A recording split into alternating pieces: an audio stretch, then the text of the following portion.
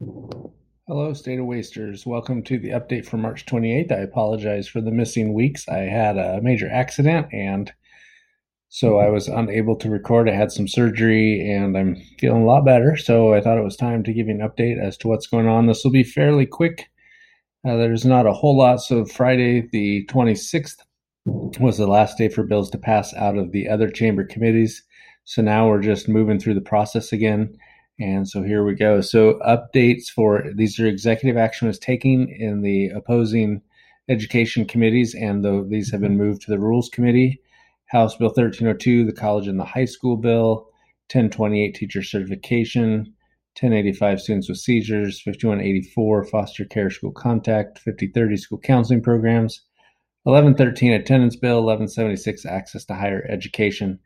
There was some discussion that took place in these, not a lot yet. The floor is where really we're going to hear some pushback maybe on some of these. Some of them did get pushback and didn't even pass until the 26th. They kept kind of getting moved through. 1176, again, there's still some concerns about the House did actually put an amendment in to return it to its original form, where the Senate passed it, where the school could hold grades and transcripts for up to 3 years.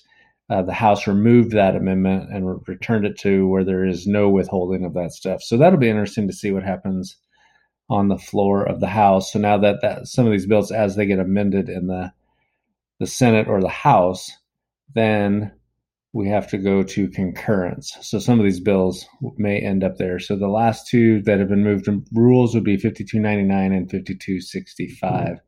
Again, some issues with 5265 with regards to athletics, and just a lot of debate and differences of opinion on whether people should get that extra year of activity eligibility, which does include athletics, and people don't want to step on the toes of WIAA. And so that's just going to be kind of fascinating to see how that one plays out. These bills had executive action taken, but their financial implications. So they have been moved to the appropriate financial committee. So 5097 is the PFMLA updates. 5044 adds the section of PD. There was a lot of debate on that in the House. It passed 7-6 out of the House Education Committee. 5043, school employee housing. 5242, media literacy. 5265. Oh, I had that in the other one as well, the Bridge Your Pilot program. So that one, there will be some financial implications, so I'll have to remove it from that. But 5265 does definitely have some financial implications. It should be here.